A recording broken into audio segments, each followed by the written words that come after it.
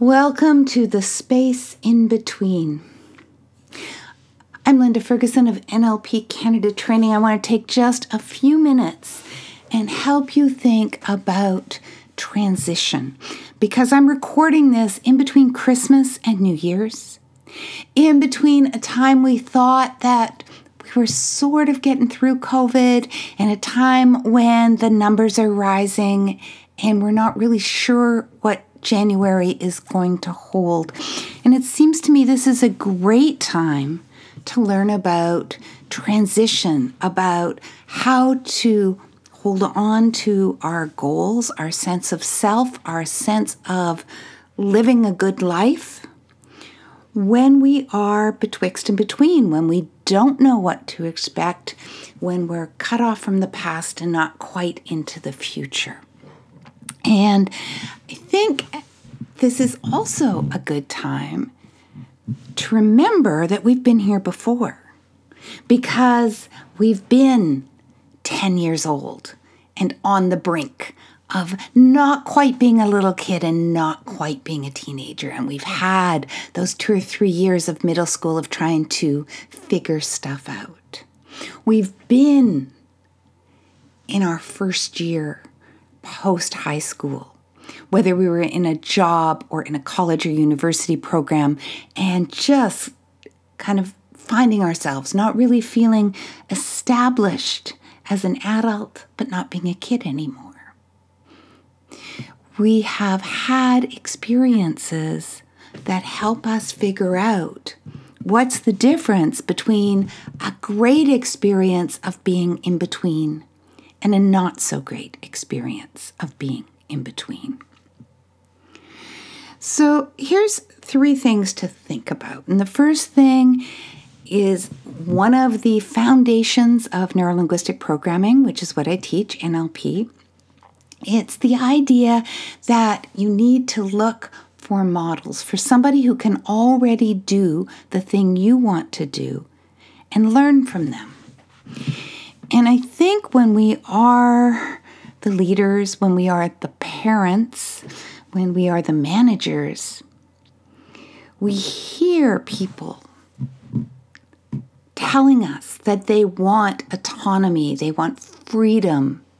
And what we have to remember is that even if they can't quite find the words to express it, all human beings also want to see a model that tells them what's possible. Because none of us want to have to invent everything for ourselves. None of us wish that we could do without computers until we could build our own from scratch. None of us wish we could invent electricity and not use it until we invented it for ourselves. We all want to use other people's creations. We all want to learn from other people's experience. And sometimes this is not going to be evident. It is not going to be that somebody who is working through a new phase of independence is going to tell you, oh, please tell me what to do. But if you go back into your own experience, you'll know there's a part of you that says, this is what I know and this is what I don't know.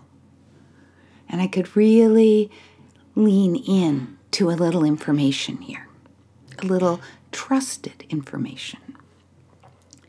So when you're on the other end, when you are going through a transition like the one we're going through, you look at people in your life who've gone through transitions with grace, with courage, with laughter, who have somehow found a way not to make the best of a bad situation, but to be their best despite the circumstances.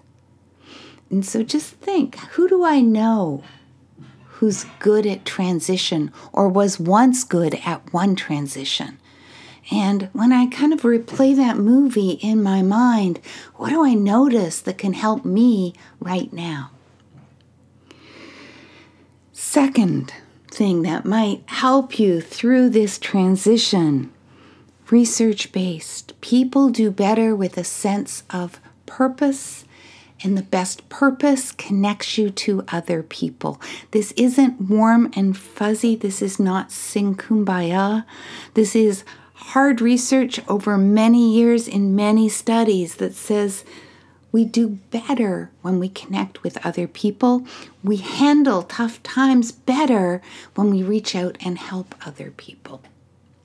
And so the question becomes not what do you want to do now, but what do you want to do for someone?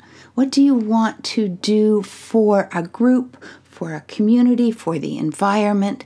But where is there something pulling you that you say, this isn't enough, it's only a little thing, but here's something I could do that would in some way make a difference in the world in a positive way.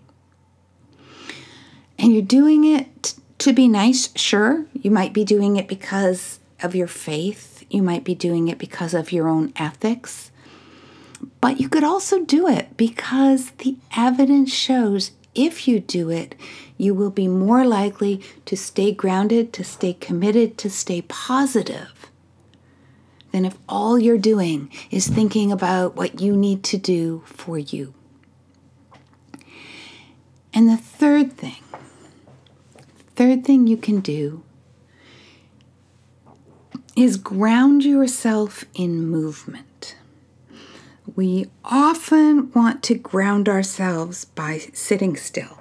And we have this mindfulness idea that is sitting still and taking deep breaths. And it works really well when we're calm enough, when we have enough access, when going inside feels good, then it can feel really good. But when we're in transition, get a little antsy. It is hard to just sit still. And so a better thing for many people is to ground themselves in a simple, repetitive movement. Might be, Marie Kondoing your living space by going through old boxes and that long repetition of cleaning and sorting and getting rid of. It might be housework. It's not necessarily my thing, but for some people, and even for me sometimes, setting your house in order gives you a sense that you are setting yourself in order. It might be my favorite, get outside for a walk. It's winter. Sometimes it's slippery. Sometimes it's wet. Sometimes it's cold. But there's no such thing as bad weather, only bad gear. Put on the right shoes, put on the right coat. Get yourself outside and just put one foot in front of another while you keep your head up and look around. That's something most people can do even when they're upset. The thing that you would most likely have to remember is to pretend there's a balloon pulling on the top of your spine, keeping your spine nice and straight. Remember to look around. Maybe even smile at the people you pass. Even if you are masked, they will see the smile in your eyes. And you will feel the smile in your physiology because your mind and body work together. When it looks like you're happier, you start to look for evidence internally that supports that happiness. So, 3 things. Look for a model or be a model of how to get through a transition in a way that is fully life positive, fully this is hard, but I am doing it, and not just I am making the best of it, but it's bad. Second, think about what can I do for others, for a project that is bigger than me, for a community that's bigger than me, for the world, for the environment, that's good too, but especially for other people. How can I make a difference for some of the people that are struggling with this? And the third thing Ground yourself in simple, repeated motion so that you keep reminding yourself that even in this time of being betwixt and between, when it feels like you can't get going, you are capable of movement. You are capable of being inside your body, inside your emotions, and still going forward. I'm Linda Ferguson, NLP Canada Training.